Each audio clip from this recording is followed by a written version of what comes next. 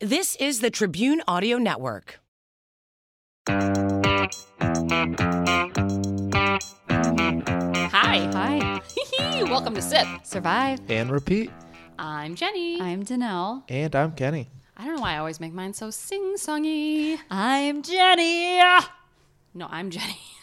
That's what you sound. No, you don't sound like that at all. Don't confuse people. I'm sure they're very confused by our By voices. my beautiful voice. So, Hi. I had a lot of stuff that I kept being like, save it for the podcast, Yeah. save it for the podcast. I know, And now you I wouldn't can't talk to me about anything. Now I can't fucking remember what we're supposed to talk about. Something about your drink? Oh, yeah. She's gonna talk about her New York Sour. New York Sour again. I'm sorry. It's the most delicious drink that's ever good. happened to me. I couldn't try it today though. No, I have a little bit of a situation going on, like a cough/phlegm. Mm-hmm. But again, it's been going on since November. It's just flaring up currently. Yeah. So I ordered one at a restaurant in Sure Cleveland, and it came out, and it wasn't right. I mean, it was. It wasn't. No, it was right, except for the wine is supposed to float on the top of the drink. Wine was not floating; it was mixed in, so it looked like a light pink tropical beverage, which it's not. Yes. It tasted fine, so I drank it. But then the bartender did some research. Which was so great. Like, and so he was so sweet. attentive to your needs. Yeah, I think he was super jazzed to learn about a new drink. Even I though it's also like the made oldest sure drink he on knew Earth. he didn't do it right. Yeah. But it's So this is fine. what happens. The bartender comes over and asks me about the drink and asks how it is. And Danelle goes, "What'd you say?" I said, well, tell him how it's supposed to be made because it's not right. Which sometimes I can't, like, here's the thing. Sometimes I'm just going to tell like it is. Sometimes I'm not. But in this situation, I wanted her drink to be made right. And I feel like he really wanted to know. He did. But I didn't realize how aggressive my tone was until after he walked away. Then I was like, oh, I was kind of a bitch. I loved it. But I didn't mean it like that. Right. But he didn't take it like that No. But then he made me the drink again, and he did it correctly It was this time. beautiful. And it was beautiful, and it tasted correct, and it was all kinds of delicious. Should we give him a shout out?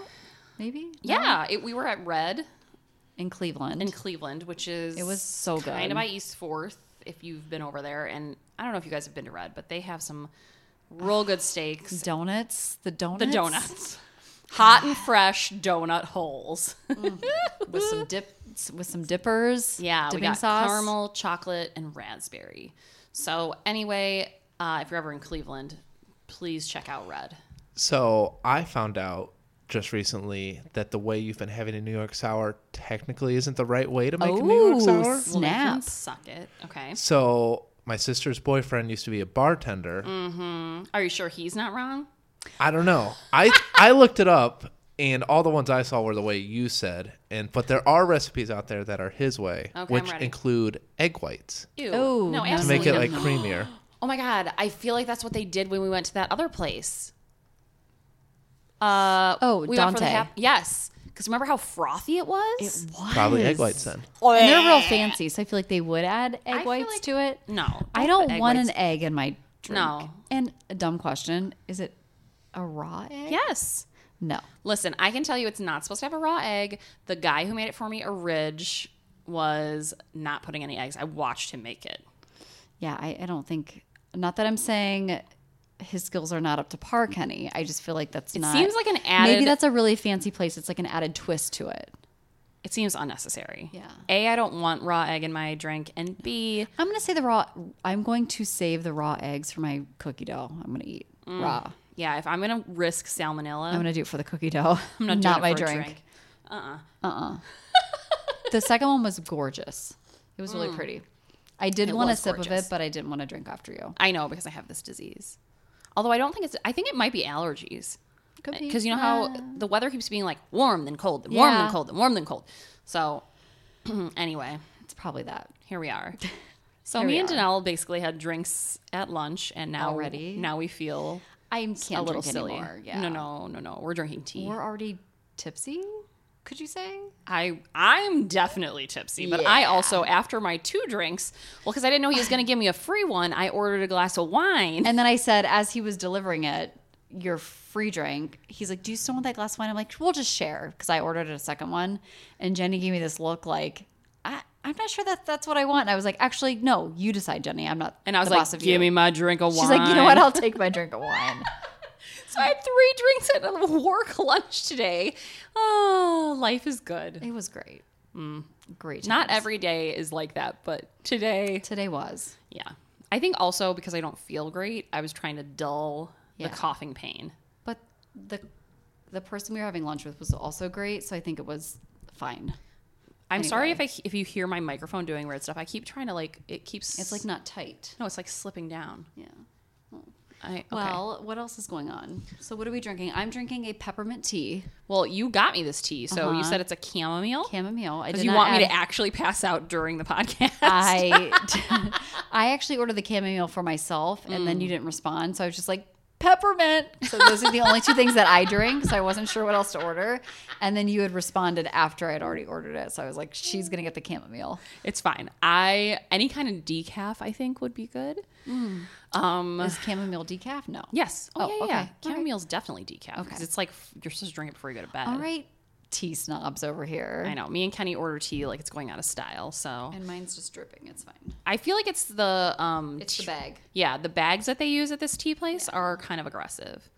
Well, because they use loose leaf tea, they put it in this bag and then it's like they hang it over the side and then it drips I everywhere. mean, a Lipton tea bag would have been fine. Agreed. But it's fine. I mean, this is like trendy. Okay. Sure. So I feel like there was something else we were going to talk about. And we said, don't talk about it till you the said that like 5 times. Dude, I know. I can't remember. Should we start? Sure. Okay. Sure thing. Kenny, who should go first? Jenny. Oh, it's probably for the best because I'm going to forget what I'm supposed to say. Do it. Okay. I am doing the survival story of Shasta Grony.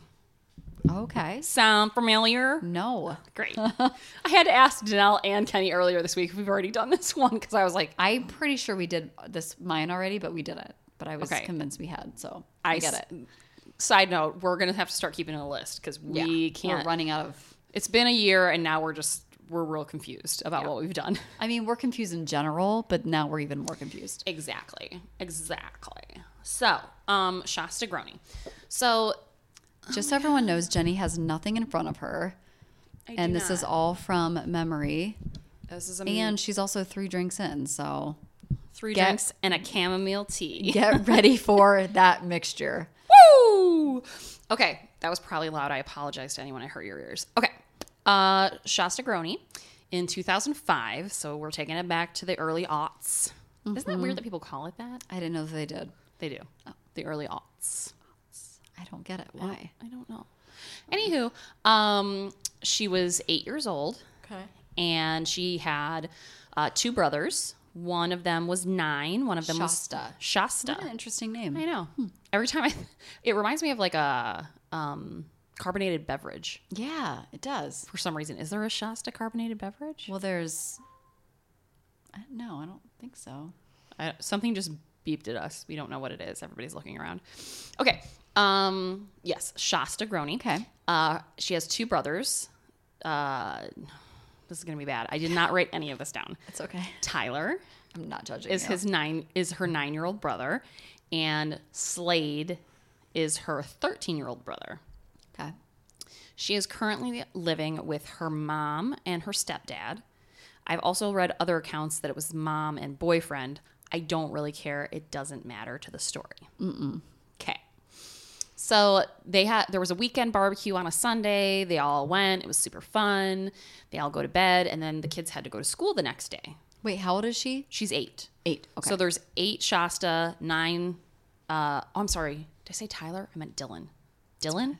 God damn it. So Shasta's 8. Shasta's 8. Dylan's 9. Slade is 13. Okay.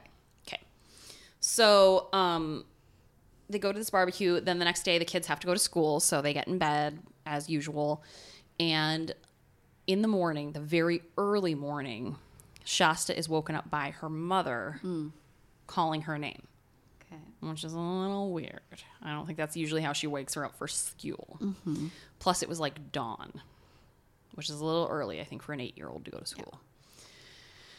When Shasta comes out, her mom tells her there's a man here and he doesn't want us to be here. And there was a man in the house dressed in all black. He had, I think he had a shotgun on him, and he told Shasta's mom and stepdad that he was there to rob them. And they were like, okay, we don't have any money. So good luck. Good luck with that. So at that point, he starts tying up the parents. So he has zip ties with him. He zip ties Shasta's mom, zip ties the stepdad, zip ties the 13-year-old's hands. He then takes the 8-year-old Shasta and 9-year-old Dylan outside. They're outside on the lawn, zip ties both of them, and duct tapes their mouth. That's pretty out in the open, right? I mean... Yes, however, it's dawn. Like, no one's outside right now. Okay. He then gets a hammer out of his truck. He goes back into the house where he bludgeons all 3 of the people inside to death. Oh, God. So mom, Jesus, stepdad, and 13-year-old. Now, the 13-year-old is disheartening because he was bludgeoned, but he didn't die right away. So he wandered around the house. Oh, God. Bleeding all over everything. I'm probably confused and... Yes, I'm sure. In like a... He ended up going outside. This is where Shasta actually saw him. She saw her 13-year-old brother with blood dripping down his head. And then she saw this attacker come and hit him multiple more times. He then sat down at a picnic table, and as this man put the kids, the 8 and the 9-year-old, into his car, she saw her brother lay down on the picnic table. Terrifying. So sad. So now this guy is driving away with these 2 kids. A neighbor, upon waking in the morning, again, we love nosy neighbors, walks by, sees what he thinks is blood on the outside of the Groney house. Okay. And he's like, that doesn't seem normal. So he calls the police and says, I'm pretty sure there's blood stains on this door. You need to come check it out. Police come. They open the door, and inside they find 3 bodies, all with their hands bound behind their back, all 3 of them bludgeoned to death. So Slade, the 13-year-old who had laid down on the picnic table, had eventually gone back inside to die next to his mom. Oh, God. Yeah, the worst. They're confused, though, because they know there's 2 more kids. And they see blood in the other kid's room. In fact, they see blood in every room of the house. So they're really confused. They don't realize that Slade, the 13-year-old, had been alive and wandering the house with blood. Right. So they're just, they think the worst. They're like, okay, who would do this? It seems really personal. It also seems like the kids, that we're not sure if someone took them or if they saw or heard something and ran. Like maybe they're just out in the woods hiding. So there's this whole like hullabaloo, like where are these children? Because they're, 8 and 9, that's young. They have no idea what's going on. Right. So their first action is they go out. There's woods kind of behind the house, so they start searching the woods and calling for the kids in the hopes that maybe they're just hiding in the woods because they're afraid because someone just murdered their family. To no avail. They don't find anything. There's a couple different leads that the police take on this to try and find the kids. The first is they're trying to decide if there's some sort of family issue because again they're thinking it has to be personal. Like this is a very personal crime. So they immediately look at the biological father because there had been some tension between the mom and the biological dad about custody and all that sort of thing. Her normal shenanigans. Yeah. After a divorce. It happens. But he had an alibi. He was home, but he was home alone. But there was a reason that I think he downloaded something, or there was like something on his computer that showed that he was home. Okay. The biological dad. So he gets ruled out. But before he got ruled out, he did fail a polygraph test about where his youngest kids were. And so they were like real suspicious. But once he could prove that he was at his house, which was not nearby, they were like, okay. So then they're like, they did tox screenings on the mom and the stepdad. Mom and stepdad did have alcohol and meth in their systems. Oh. So then they were like, okay, maybe it's a drug thing. Drug thing gone bad or whatever. Right. So they start looking into like where they would be getting drugs from or whatever. And then they find, this sounds ridiculous to me. I don't mean to laugh, but they think it might be a biker gang. Why? I don't know. So this is in Idaho. I'm like, are biker gangs like real big into the drug scene in Idaho? Maybe? I don't know. Okay. They're like meth, drugs, biker gang. Yes. Great. So, anywho, so they start like seriously looking at biker gangs, and they can't figure out. They're like, but why would a biker gang that has a beef about drugs or money, why would they take the two youngest kids? Like, that doesn't make any sense. Yeah. So they'd come up with these theories. It's got to be the dad. They'd come up with these theories, and then they'd be like, but why the youngest kids?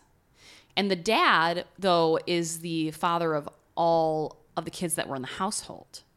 Okay, so that doesn't So it's make like, sense. why would the dad kill the oldest one and But take the sometimes youngest?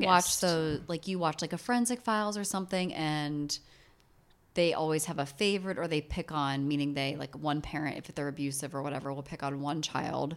Right. So maybe the two younger were his favorite. That's just my guess as you're telling the story. But Sorry, I'm just looking to make sure I know the... Okay. Sorry, I'm looking at my phone. All right. Yes, but this father seemed to be pretty distraught about the whole thing. Like, didn't know where his kids were. So at this point, everything goes into like high Amber Alert status. So there's huge billboards all over the area with Shasta and Dylan. Their faces are plastered on it, and it's asking for calls. It becomes more regional, and then it becomes national because they aren't sure where these kids have gone. They're missing in the first 2 weeks. Like, no one is sure of where they went. Then it turns into like 2 months. Yeah, so it's like that current case with the mom in Hawaii. Have you heard about that? Yes, insanity. Sickening. Yeah. Okay, so 2 months, they're still missing. Yes. So, But sorry to interrupt you again. The dad has an alibi, but just because he downloaded something doesn't mean he downloaded it, right? Like, I guess I don't know. Somehow it's enough to keep police. okay, somehow it proves that he Yeah. was home. Okay. And they decide they need to start looking elsewhere. So the other thing that's interesting is I'm going to call them Mr. and Mrs. Groney because I don't know. I don't remember what their first names are. Debbie and something. The parents of the children, so like biological dad and mom who are now divorced, they also had 2 older sons Okay. who were like in their late teens, early 20s. Okay. And so then they were like, and they're kind of bad kids who have been like involved in like the law, so the maybe drugs, it was something they got into that pulled in. Right. Okay. So they had to look at both of the oldest sons. And the oldest sons, one of them was in jail at the time. So, you know. The other one had some sort of alibi, so it couldn't be him either. So they're just like at a loss because anyone close to them or anything that would be like money or drug related is not adding up. So what actually happened is there was a guy named Joseph Duncan who had, he was a level 3 pedophile. Ew. Okay. Which means like the worst kind. I don't know. I'm not going to get into the deets of it because I don't want to know. But he had been incarcerated multiple times for like sex offenses against minors. He was out. And he was out. And he had been arrested for another offense in Idaho. And he decided, he's like, all right, I'm going to go to jail. It's probably going to be for the rest of my life because I'm a level 3 sex offender and I just did X, Y, and Z. So I'm going to live out my biggest fantasy. So he's driving around looking. He basically is like, I'm going to go out with a bang. Like, he's just going to live out his biggest fantasy, get arrested. So it was super random. Yes. Oh my God. He drove past their house. He saw Shasta in the yard playing. Oh. And he immediately said, that's who I'm taking. Oh, shit. And here's the thing about him is that it didn't seem like he had a preference on boys or girls, which is why he took both. Oh, God. Shasta and Dylan. So he took both of them because he didn't have a preference. He just liked to sexually molest kids because he's an awful human being and evil. Yeah. So he's the one who broke in. He's the one who killed the parents because his whole thing was, I'm going to teach society a lesson. What lesson? What are you talking about? You're not teaching anybody anything. You're a terrible person. So he's the one who took them. He drove them, I think, over 100 miles into Montana, into like very desolate woods to a campground. And that's where they lived for 2 months, on a campground. He obviously did bad things to the kids, but he took a lot of his anger and rage out on Dylan. Because Dylan, I don't know if he had something really against little boys, or maybe he had a tough childhood, or what it was. But he was just Dylan like pushed back. It wasn't. He was very evil to him, and that's how Shasta explained it.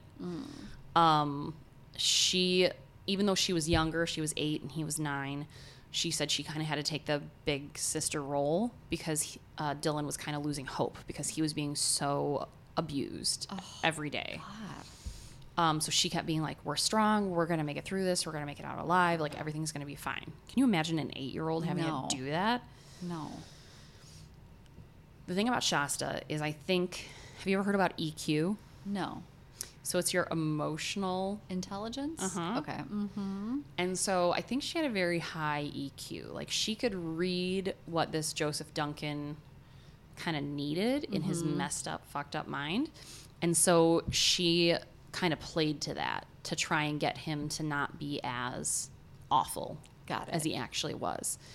But after 2 months, she was farther away and she heard a gunshot. And she came out of wherever she was and she looked, and her brother had been shot in the stomach.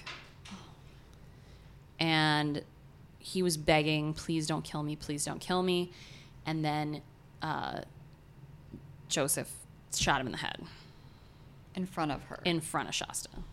So Shasta then said, like, well, she said she didn't react at all because she didn't know what to do. She couldn't scream, she couldn't cry, she couldn't do anything. She was just so shocked that had happened. So then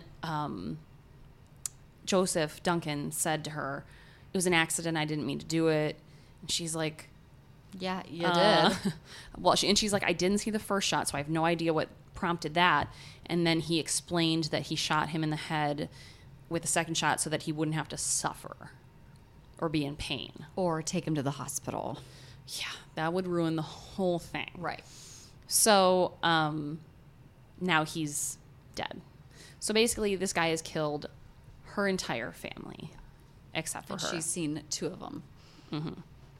She then says, or then he says to her a few days later, he gets all worked up again, Joseph Duncan. He gets all worked up and he says, how do you want to die? I'll let you choose.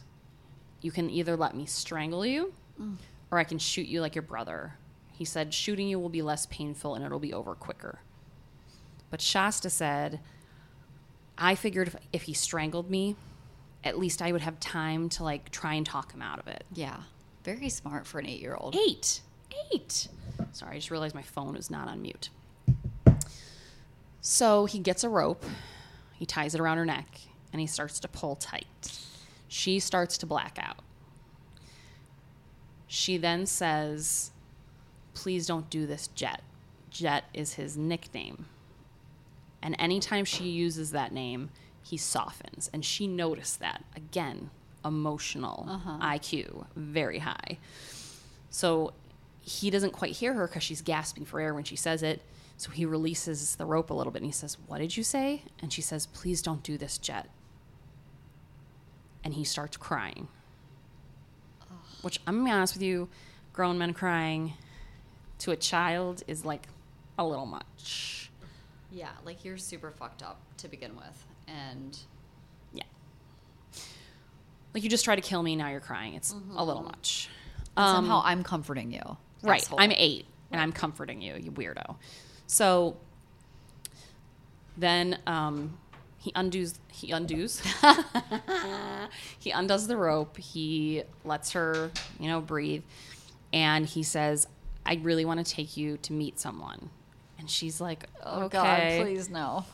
And he says, I want you to meet my mom. No. Or yes. Maybe she'll help her. But still. Yeah. What the fuck? Weird. That's creepy as fuck. So Shasta's like, yes, I would love to meet your mom. Because again, she's 8, but she's fucking playing along. Mm-hmm. So they leave. They go, they're in the car. They stop at a gas station where they get out, and there's actually video of him and Shasta walking around the convenience store of the gas station. And it's so creepy. Because it was like, it's been 2 months. Where is this at, Montana? They drove actually back to Idaho because that's where his mother lived. They drive all the way back to where Shasta is from. Oh. Because I think his mom lives somewhere around there. Mm-hmm. Well, after the gas station where there's video of them walking around, they then stop at a Denny's. Because Shasta wants to get a milkshake. Mm-hmm. So they go in. And her body language with him is very, what's the word I'm looking for? She's submissive. She is sitting there, her head is down, her hands are in her lap. She will not make eye contact with anyone. So the waitress comes over and she sees the body language, which is suspicious. Mm-hmm. And then she says, I think I recognize that girl. I've seen the missing billboards. Mm-hmm. It's probably everywhere in that small little town. Yeah, exactly. So the waitress plays it off. She acts real normal. She takes their order, and then she goes back to the back and tells her manager, I am almost 100% sure that that's the little girl Shasta that's been missing. You need to call the police immediately. And this is my favorite in the little documentary I was watching. She's like, I was sure, and my boss wasn't 100% sure. And I said, I will, if I'm wrong, I'll pay for their meals out of my tips. That's how sure she was. That's how sure she was. Which I'm like, for a Denny's, yeah, that sounds pretty sure. So there's that's great because you got to speak up. Like, if you see something, say something. See something, say something. There's a 911 call that you can hear. And the boss of this Denny's is like, hi, I think we might have that missing girl Shasta in our restaurant. And then they're like, is she still there? And she's like, yeah. Hey, I'm not sure if it's her, so I don't know. And she's very doubtful. Yeah. But thankfully the 911 operator was like, all right, we're going to send someone over just to make sure. So they send someone over. The police officer comes in. He walks up to the table, and Shasta is like, holy shit. And she's thinking in her head, she's a little kid. She thinks that this Joseph Duncan is super smart and that he's going to get out of this somehow. Yeah. And she's going to pay for it. Right. So she's like, shit. The police officer looks at her and he says, what's your name? And she doesn't say anything. She looks at Joseph Duncan. And at that point, Joseph Duncan says, you can tell him. Gave her the permission to, give her real name. So she said, I'm Shasta. At that point, he tells Joseph Duncan, get up. He handcuffs him. He takes him out of the restaurant. The waitress is told to go sit with Shasta. So the waitress is now the counselor suddenly. Yeah. Right. So she sits with her and she's just like, how are you? You're going to be okay. Everything's okay. Where's Dylan, honey? And she said, he's in heaven with mommy. Oh, yeah. Her whole family is gone. Yeah. This poor. The good news is her biological father is still alive. So she actually gets reunited with him. So they take her to the hospital. She gets all checked out. Her biological father comes and comforts her and talks to her. And Joseph Duncan, he is put on trial. It turns out that he had killed, I think, 2 or 3 other little kids before this incident. So he wasn't just a molester. He had also murdered before. And at the end of his trial, he asked Shasta, he said, promise me one thing. And I was like, Don't. And he Piece of says, shit. I want you to come see me someday before I die. No, fuck you. So he's, I think he got the death penalty, so he will be executed on a certain day or date. And in the, I think it was Daily Mail that I was watching, where Shasta was having this interview, and she kind of said, I think I do want to talk to him one last time and just tell him like what he did. But she did the whole thing. And I forgive him, and I'm like, I don't know how you could. That sounds terrible. It seems Shasta has had a little bit of a rough life since then. When she was a teenager, she went through, I can imagine the same sort of things we go through as teens, but with a very troubled past. So right, with traumatized, everything magnified. And right. The interview I saw was when she was 18, and she was actually pregnant with her first what? Oh, okay, pregnant with her first child at 18. It looks like when she was about 21, there were some issues of child endangerment and like drug use on her behalf, and that's very sad and unfortunate, but I get her going to drugs and wanting to escape to some degree. So I hope she's doing well now. I didn't read anything as of late. I think that all happened in 2017 with like her being on parole for child endangerment and things like that. But I hope she doesn't give him that closure. And listen, I think it's amazing if you can forgive someone that does that to you. Sure. And I've never been through that, so I can't say whether I would or wouldn't. But I feel like that's closure for him that he's looking for. But maybe she needs it for herself. So, but on the outside looking in, I would, Yeah, I feel like whatever makes her feel like she's getting what she needs out of this is fine. I do know as long also, as it's not just for him. Yeah. No, and her biological father also passed away recently, which has also led to a lot of heartache for her, because now a lot of her family is now gone, and a lot of that was because of this man. So I really hope that she can continue to live her life and then hopefully thrive through this. But it's insane that someone could be this evil, and the fact that like she could read him at the age of 8. Yeah. Well, and it's also when you're that young and then you grow, then you get to your junior high years and your high school years, you're already making so many dumb mistakes. And again, to add that layer of what she's been through on top of it, right, for her not to get into drugs or anything would be, I think, unfathomable. But I think she'll hopefully get out of it and realize that there's light at the end of the tunnel. And this piece of shit. And why was he not in jail? Right. Like that's the bigger question. He should have been in jail. He was out, I think, on bond, and that's how he made the run, so that he could live this one last fantasy, which is why we need to take sexual abuse more seriously in this country. Like, whether it be rape of women, children, other men, it's a gateway crime to things that are more awful.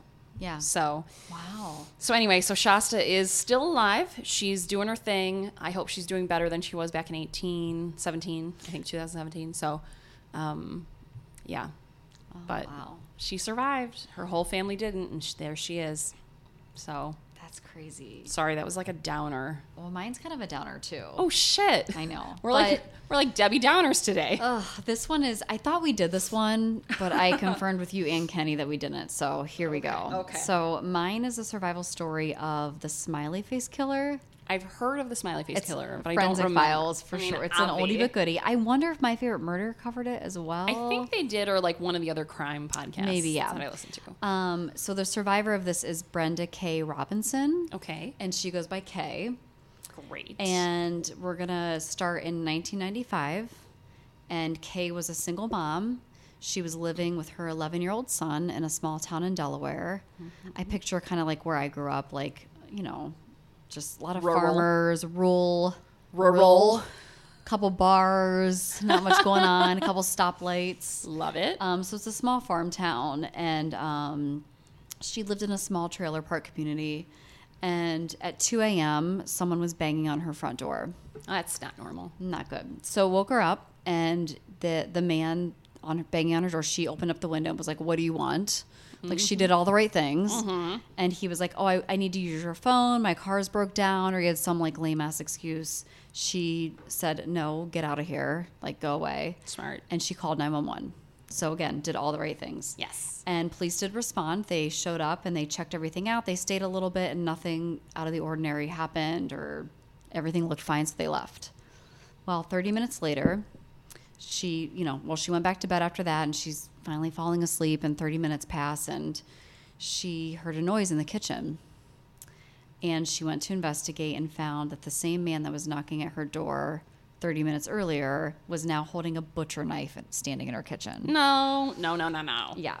So she said they initially made eye contact, and she immediately started running. And that whole thought of just like looking at someone in the eyes and then taking off, and he started chasing her through her house is just so terrifying to me. Yes. And remember, her 11-year-old son is also sleeping in the bedroom right next to the kitchen. Oh, God. So he eventually caught up to her and took her in her bedroom, and he sexually assaulted her and tortured her for more than 3 hours. 3 hours? He stabbed her more than 30 times.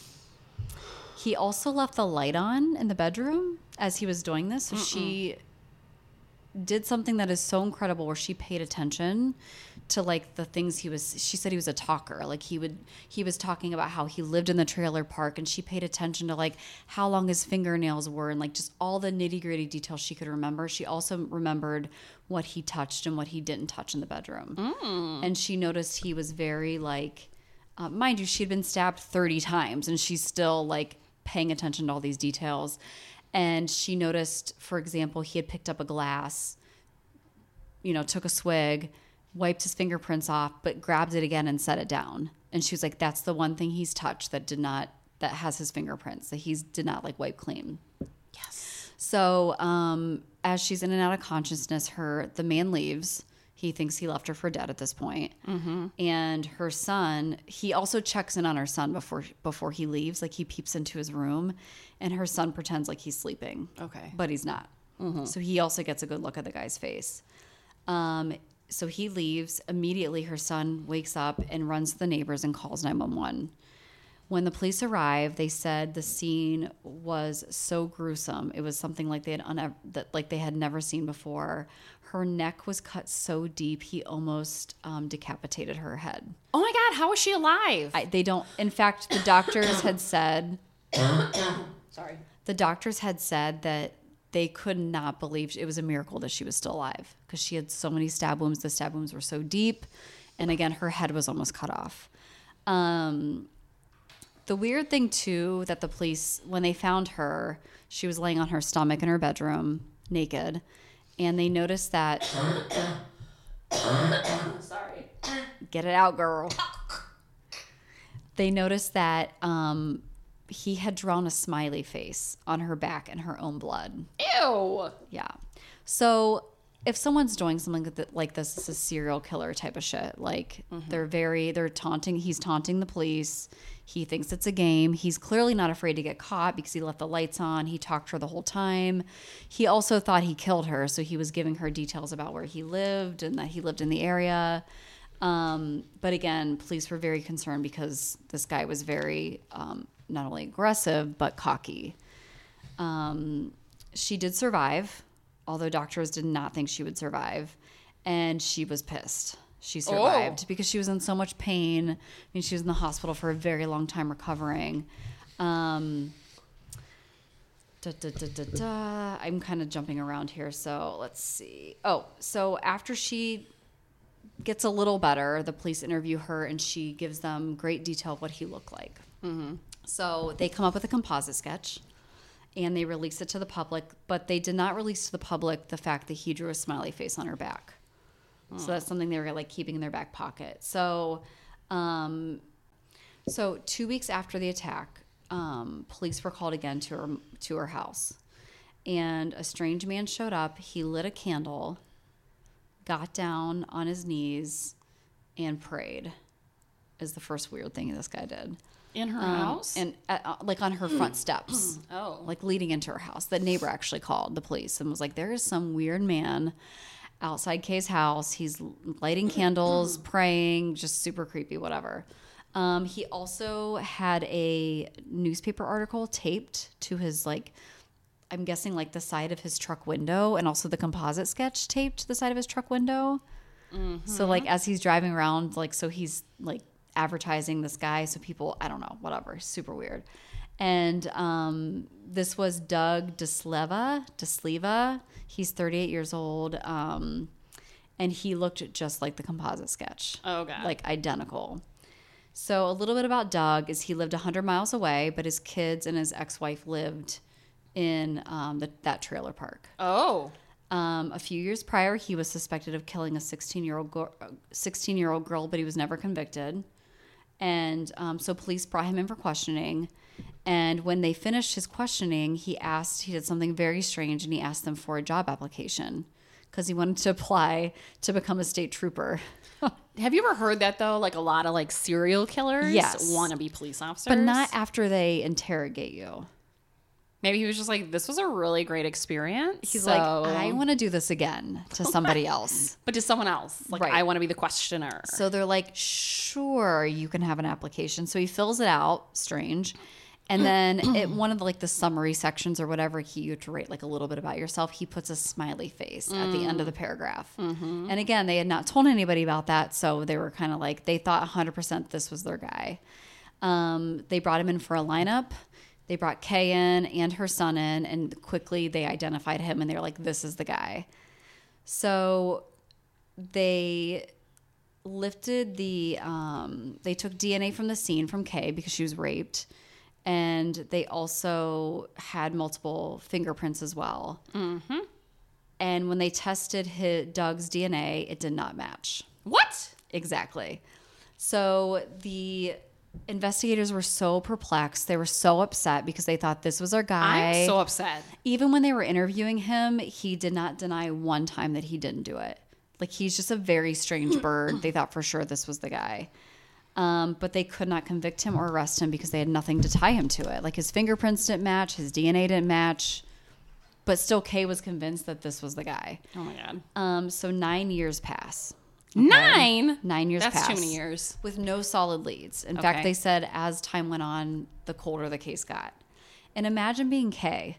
Like, you have to go on with your life knowing that this creep, well, in her mind, this is the guy still. Like, she's no question, like, this is him.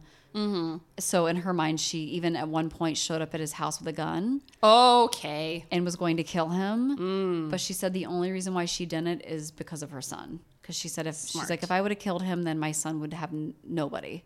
Right. So she didn't do it. But so 9 years later, detectives from the town that Kay lives in received a call from other detectives from a town 30 miles away. Mm-hmm. And they had a case very similar to Kay's case. And it was a single mom in a mobile home. This guy tied her up, sexually assaulted her. Her son lived in the house with her. He didn't kill her, but the minute she mentioned her son, he like asked her for forgiveness and like ran out of the house or whatever. He did leave his DNA everywhere and his fingerprints. He didn't try to like clean it up or anything. So when they ran his DNA and fingerprints, it led to this guy named Mark Eskridge. And when they looked at the composite, Mark looked exactly like Doug's. The Mark and Doug looked very similar in like look and whatever. Still at this point, Kay did not think Eskridge, Mark, was the guy. She was still convinced that it was this Doug guy. But once they ran the DNA from Mark, it matched Kay's case. So it was the guy. So a little bit about Mark. He was married and lived in the same trailer park as Kay did back 9 years earlier. And then he also lived in the trailer park of the new woman that he attacked. He had a young son. And he was married. They did do a lineup after the fact, and Kay could not identify him in the lineup. So they think that his whole ploy was to knock on the door to see, like, remember how he was like knocking on the door and ask Kay, you know, his car's broken down, if he can use her phone. They think that he did that to see if there are any men in the household. And, you know, if she just answered or, you know, there's no one here to help you fix your car, that to him was a clue that there was no guys in the household. Then he would come back later and attack. So again, his DNA came back positive. They finally found their killer after all these years. Kay to this day is still convinced that Mark is not the guy. But this was really the first case where forensic did the opposite of what a witness testimony said. So it's a thing where, yes, her testimony is important and, you know, who she identifies, but it's not always accurate. And although that Doug guy was super strange and weird, and why would he taunt them, and I think he was just a strange dude. But it just goes to show you that sometimes witness testimonies are not, and we've heard that they're not 100% accurate. Mark was eventually convicted and sentenced to life in prison plus 25 years. And like I said earlier, Kay still to this day does not think that Mark, she's accepted it and he is the killer, but she still is like scared of this Doug guy, like I don't know if he's still in the town or whatever, but she still thinks about, you know, the visions that she saw on like his face, and she can't get past that. So she has wrote a book, and I don't have it written down. But it's a book. So that's great. I should probably do that really quickly. But that is the survival story of Kay Robinson.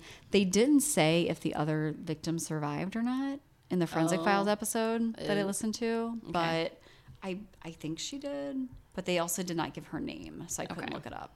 But well, that's crazy that like Kay went to that Doug's house with a gun. And she said that after that. She's like, thank God, in an interview, she's like, thank God I didn't kill him, because it would have been the wrong. Like, she's come to terms that he's not the guy, but it took her a long time to be like, how could I get this so wrong? Like, I remember looking at his face, and I think there's some, like, as a victim, maybe she thought, like, I don't know. Like, I can't imagine thinking it's one person and finding out it's another person. And after 9 years, this guy was on the street, so who knows what else he did. Right.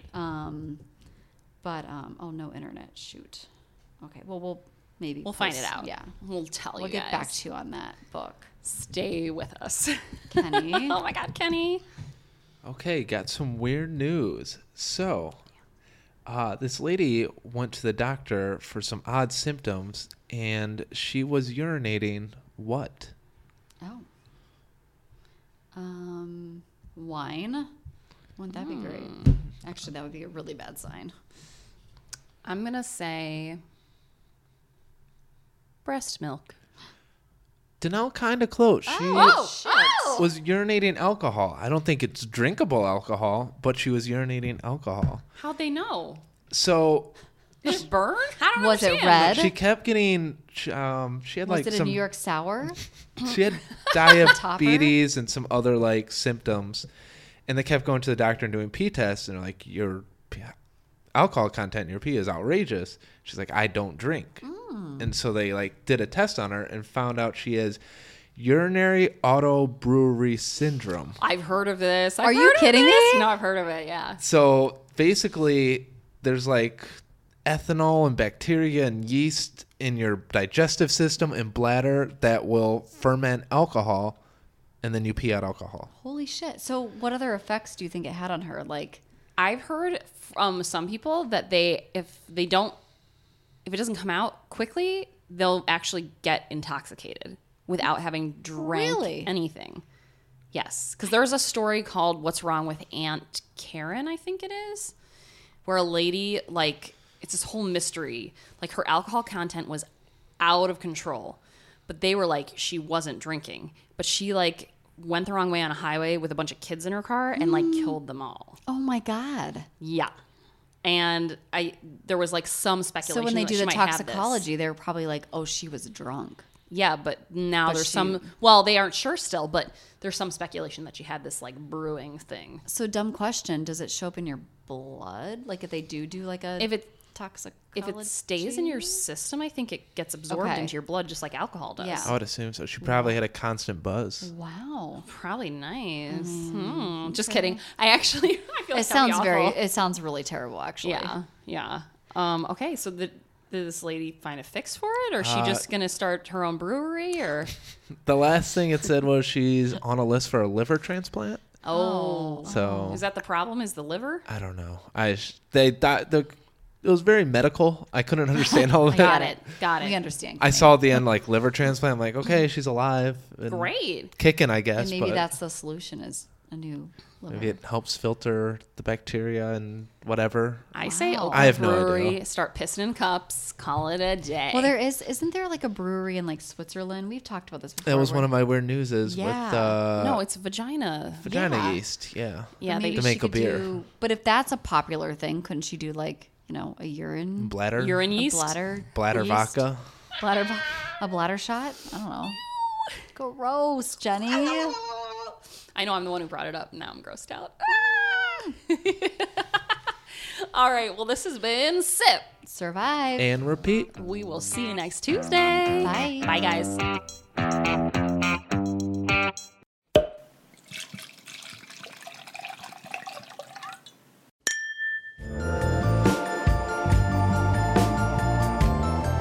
Hey, true crime fans, have you listened to Wine and Crime yet? We're a true crime comedy podcast hosted by 3 childhood friends who chug wine, chat true crime, and unleash our worst Minnesotan accents. Each week, us gals pick a true crime topic and pair it with a delicious wine before delving into the background and psychology behind the crime. Then we share and speculate wildly about a couple of bonkers cases related to the topic. Past episodes include necrophilia, cults, crimes of passion, cruise ship disappearances, exorcisms gone wrong, all this over a bottle of wine, or, let's be real, 3. Listen anywhere you get your podcasts. You can also follow us on Facebook, Twitter, and Instagram at Wine and Crime Pod, and check out our website and blog at wineandcrimepodcast.com. Cheers!